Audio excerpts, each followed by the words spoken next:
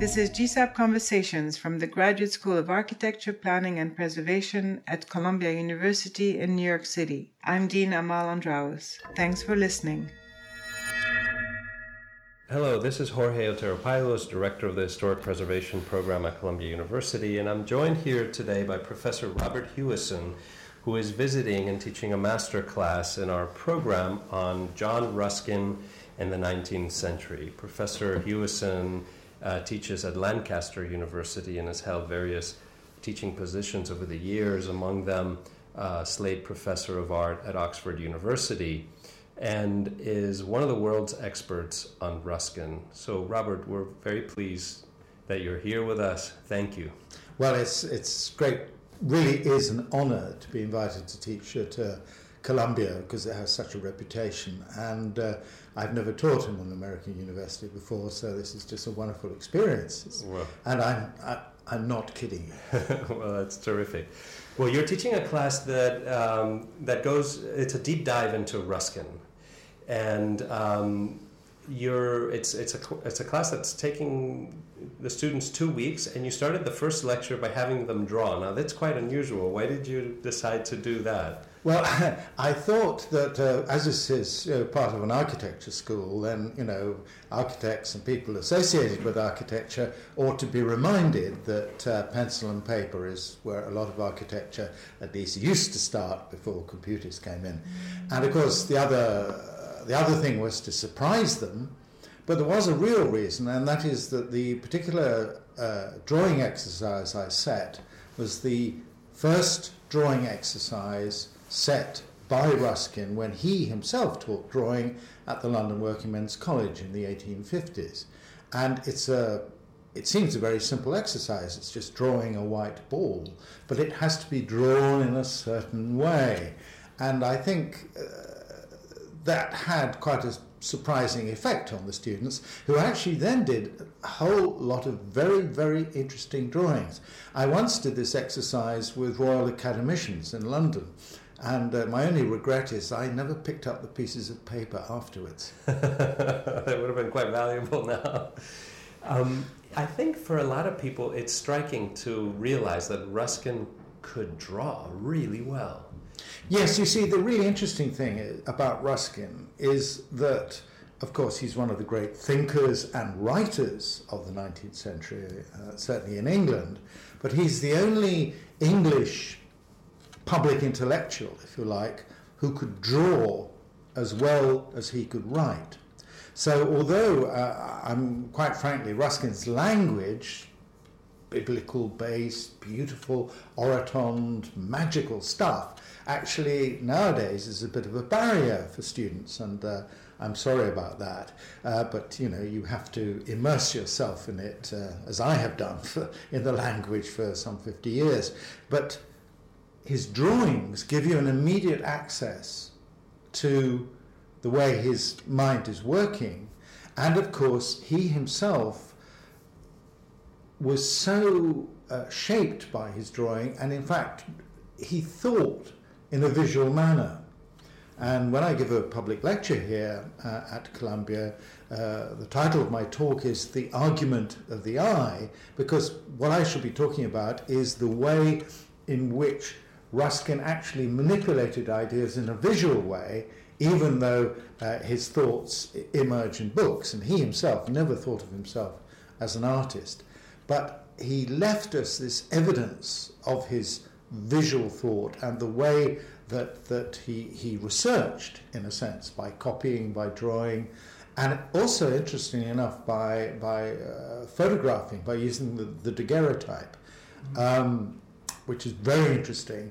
And so we have all this wonderful visual evidence, which I hope breaks that kind of historical barrier between thinking of Ruskin as this bearded sage, which is what he ended up as, and the way I approach him, which is always saying, look, Ruskin's first book was called Modern Painters. And the modernity was, in fact, the modernity of Turner and Pre-Raphaelites and so on. And I've always tried to present Ruskin to people in terms of getting people to think of him as a contemporary critic dealing with contemporary issues. And indeed, many of the issues that he talks about are actually more contemporary, I would argue, in the 21st century than they were in the mid-19th. Do you think he drew as a way to observe more closely, or what was his purpose in drawing? Well, his purpose in drawing was in seeking the truth. And the first order of truth is to be able to see the world and say what you see, and not to have your perception clouded or obscured or framed by conventional perceptions. And this is the great argument he made for the truth of Turner. And he wasn't saying that Turner renders absolutely naturalistic visions of the world, but that Turner, through his own perpetual process of sketching, Turner drew the whole time. Right. But from that, he was then able to create a vision which, as it were, penetrated the naturalistic surface, but actually got through to some higher truth. And of course, for Ruskin, that truth was the truth of nature as the creation of God. And of all sorts of beauty. And of beauty, yes, of beauty. And beauty and truth and beauty, etc. These are the things that Ruskin was concerned about. And he says somewhere, hundreds can speak for people who can write, but, only a few can see the truth. Did he finish a lot of his drawings? I mean, I've seen a lot of his sketches and sort of studies, but most painters then take those studies and make some sort of final piece that synthesizes all those sketches, as you were talking about Turner. It made me think of that. Did he do that? Well, no, because you see, the interesting thing is he didn't see himself as an artist in the sense of an artist being defined as a professional person who produced finished works of art. I mean, I don't think he ever sold a drawing in his life, and he very, very rarely exhibited. No, drawing for him was part of his research method. It was also a huge pleasure to him. I mean, he began like many people. He was taught to draw as a young gentleman, because all young gentlemen were taught to draw. If you went into the British Army, you were taught to draw because you had to learn to observe and express the landscape, this being in pre-photographic days. But of course, at the same time, he was taught to draw in a rather particular conventional way, in a elegant, late 18th, early 19th century picturesque way. And actually, I think the way he became a critic, certainly this is the way I argue it, is that when he began to see, by looking at Turner, who was, after all, a friend, it wasn't just, Turner somewhere on... Turner was not just a friend, he was actually being patronized by Ruskin's father. So he could see Turner at work. He could see the progress from a sketch in a notebook to a sample drawing to interest a client, and then the finished drawing. And of course, Ruskin commissioned Turner to do drawings and so on. And it's through that process that Ruskin saw that the conventional picturesque vision not only was false, but also actually had a social meaning, because he points out that the kind of, a typical picturesque Highland landscape would have a couple of people in interesting shaggy dress sitting there fishing. And he says, well, it looks lovely, but you have to realize these two are starving. And that, I think, shows that even at the beginning of his career, he was also thinking not just about rendering the natural world, but also thinking about the people who lived in it and the conditions under which they worked. And the way he got to that point, of course, was through the study of architecture. It's so interesting that today, when we're talking so much about social justice and the relationship between architecture and social justice, there seems to be so much interest in Ruskin, who was, from the get-go, trying to link these two things together. And how did conservation or preservation or his interest in heritage help to make that connection, or kept him from making that? Was it helpful? Well, how does preservation fit into that that dyad between? Well, of course, the first point is he says that architecture is the most, and I'm quoting him, political art, which means that it's a social art form, and therefore, when he comes to looking at buildings, he expects buildings to speak the truth. That is to say, about how they have been built and what they are trying to say. And he was of the tradition which, again, it's his Bible training in a sense. He said St. Mark's is like a Bible, and you must read a building. You must read a building for what it's telling you. It's a very Protestant approach to understanding the world of architecture. And of course, in the mid-19th century, the kind of great buildings that, like St. Mark's in Venice, like Salisbury Cathedral, like the great cathedrals of France, they were facing two threats. One was simple decay, because they were all falling down, but the second threat was restoration. And he makes in his book, The Seven Lamps of Architecture, which is very interesting, very moralizing approach to architecture, he links two threats in one phrase. He talks about the restorer or the revolutionist.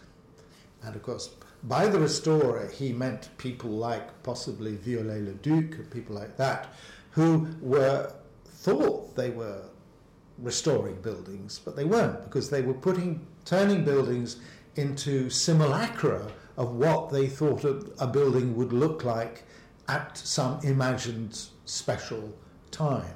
So, and at the same time, the revolutionists were, if you like, modernity, the people, for instance, who were prepared to drive the railway line at Newcastle in the north of England, slap bang through Newcastle Castle. If you go to this day, you suddenly see what terrible damage, the modern world was doing. So while Ruskin was very, very concerned to conserve or preserve buildings, he actually said restoration is a lie. And he was so radical. He said, in fact, you cannot restore a building, he said, which seems, took everybody back a great deal. But what he meant was that you have to, if you are going to restore a building, and you must look after buildings, you have to try and be truthful to their original construction. At one point he even said that if a stone falls out and you put one back, on it you write the fact that the stone has been put back, that it is not the original stone. And of course, when in the 1870s St. Mark's, Venice, was in danger, the west facade, which everybody knows, the pigeons and the flagpoles and the crowds and all that of the Campanile. That facade, which is a palimpsest, it's like a vast historical tapestry, it's a mixture of so many different styles and so on. It's covered in bits of loot which the Venetians stole from Istanbul and so on. Anyway, an architect was about to completely change the facade to make it neat and regular and proper. And actually, Ruskin, who was staying in Venice at the time, with the aid of an Italian, Alvise Zorzi, they got a campaign going in Venice which actually stopped the restoration of St. Mark's according to these the new fashion. And indeed, already part of the restoration had been the removal of part of the church. And actually, Ruskin got it put back. They were persuaded to put it back. Ironically, it's a Renaissance element, and Ruskin, of course, was keen on the Byzantine and the Gothic. So actually, St. Mark's, you see today, is a kind of restoration of a restoration. So it's a challenge.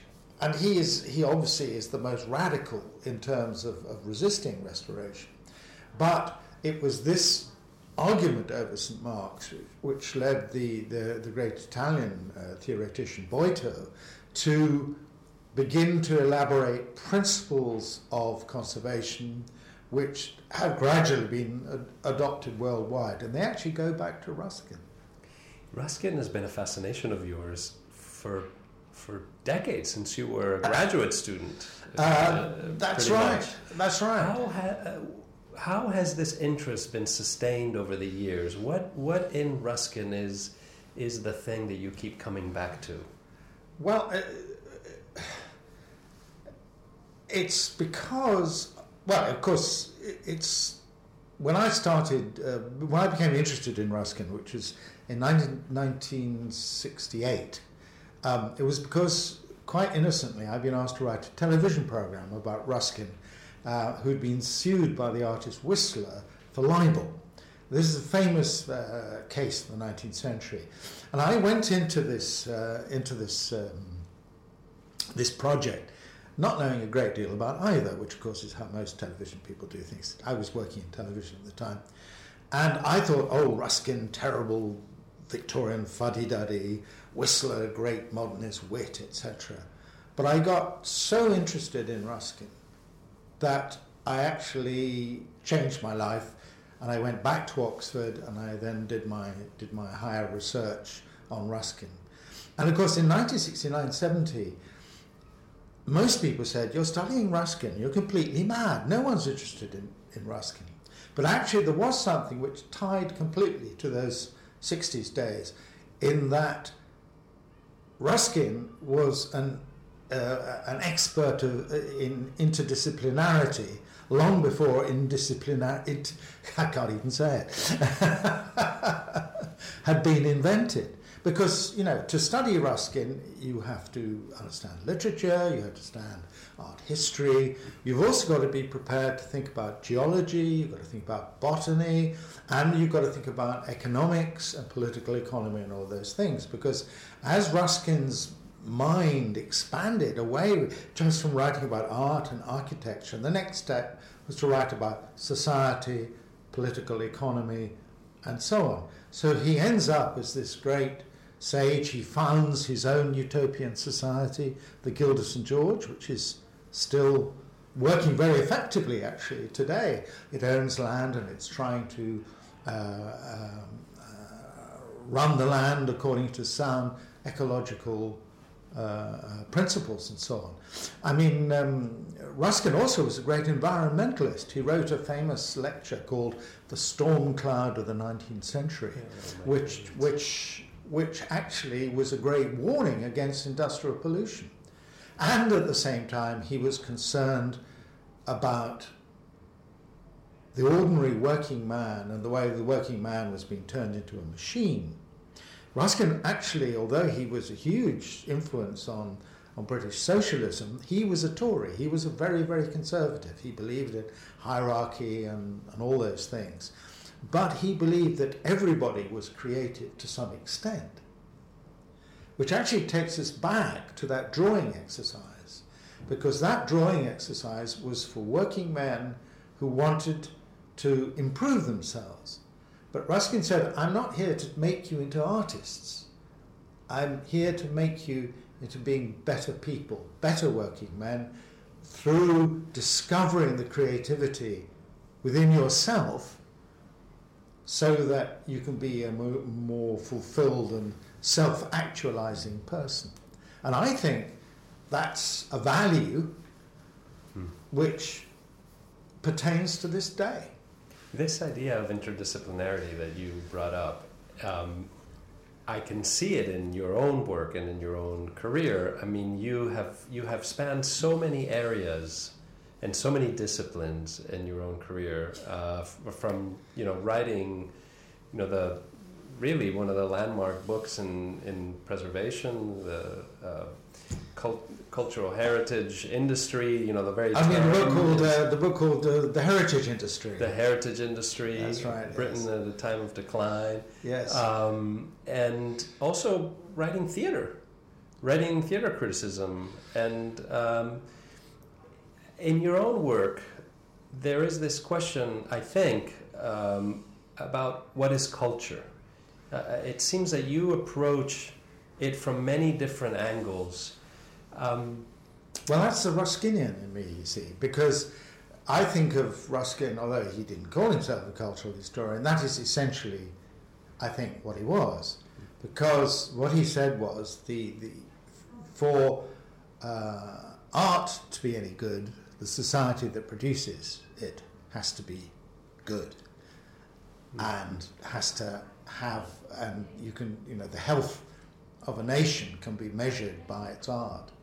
And of course, that you can cut that all sorts of ways. But to me, it is the relationship between culture in its broadest sense, not just high art, painting, opera, all those things, everything we do, and of course architecture is very much part of that.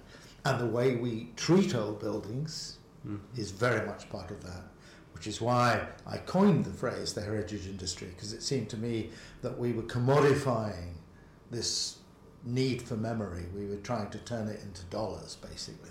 And I still think that's happening, in a sense.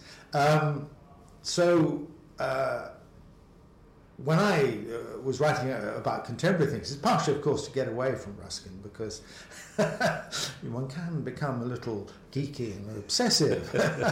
So I've always tried to alternate what I do by Ruskin and then writing on something else. And of course, the other point about it is that I didn't become an academic until quite late in life, and rather than, when I decided what I really wanted to do was write cultural history, there are two ways you can do it. You can become an academic, in which case you're far too busy to actually write books, as I'm sure you know, Jorge.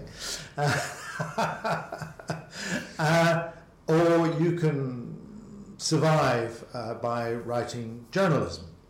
So that's how I became a theatre critic, which was great because it meant that I could work all day and then go to work, because I could do my work in the evenings.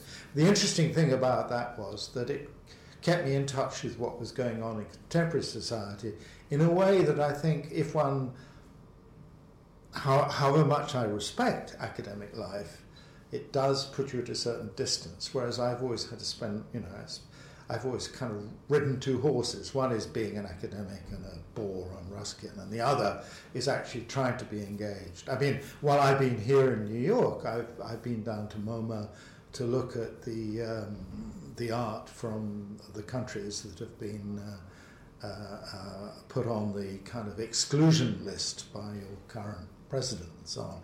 And I'll be writing a piece about that for Apollo magazine, and so on. So, I think it keeps you alive to have more than just an academic interest. Cultural history is so interesting in the way that it intersects with preservation, because in the end we're talking about buildings, but we're really talking about the culture around them and the society around it. And where do you see heritage today? You said now that you felt it was being commodified still, and that certainly Ruskin was an opponent of any pecuniary purposes for heritage. Although, interestingly enough, he was the first person to suggest that you should charge people to go to Venice. Oh, that's interesting. But I think he did that because he wanted to control the crowds. And of course, he was horrified by what happened to Venice. And it was in his time already. Yes, and it was partially his fault, because he'd written this wonderful book, The Stones of Venice, which is the basic subject that I'm dealing with in the course of this masterclass that I'm doing at the moment. Venice is such a great example of that, because it has been completely commodified, and the life of it, I mean, very few people live in Venice. Those that do have a really hard time just struggling with the hordes of tourists that come through. But you and I are also tourists, and you and I go to Venice. When we go to Venice, are we not tourists? Are we absolutely. Not? I sometimes feel guilty. I mean, I go there, obviously I go there because Ruskin and Venice is my particular interest, within the great mass of things there are to say and study in the field of Ruskin studies. I mean, I could be studying mountains and so on, but I don't. I study Venice, which is a bit obvious. But I feel guilty when I go there. About contributing to the, in a sense, it's the great paradox, that you want to go there, you want to see it, but by seeing it, you're changing it. Right. You're in a way destroying the very thing that you treasure. Yeah, I mean, surely you in your work on memory and so on, you know what a delicate thing it is we're dealing with. Absolutely. Well, I'm looking forward to your lecture tonight, which we're about to head into, and it was so nice of you to take a moment before the lecture to talk about your work and your class here. So thank you very much. It's been a pleasure. You can find more information about the school on our website at arc.columbia.edu.